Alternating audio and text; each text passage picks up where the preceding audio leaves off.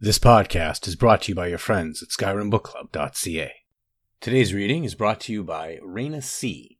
To learn more about her work, visit facebook.com/Raina Reads.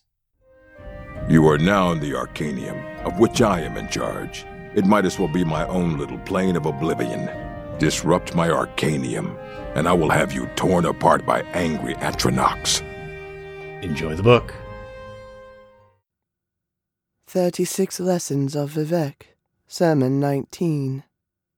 Vivec put on his armor and stepped into a non-spatial space, filling to capacity with mortal interaction and information. A canvasless cartography of every single mind it has ever known, an event that had developed some semblance of a divine spark.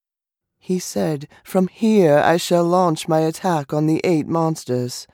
Vivec then saw the moss that would come from the starry heart, bringing with them dust more horrible than the ash of Red Mountain.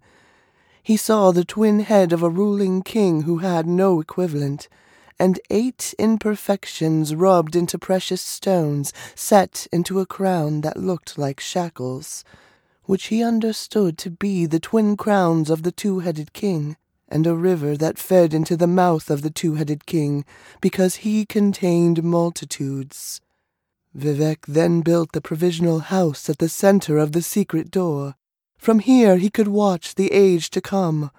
Of the house is written, Cornerstone 1 has a finger buried under, pointing through. Dirt slow, low in the ground. North cannot be guessed, and yet it is spirit-free.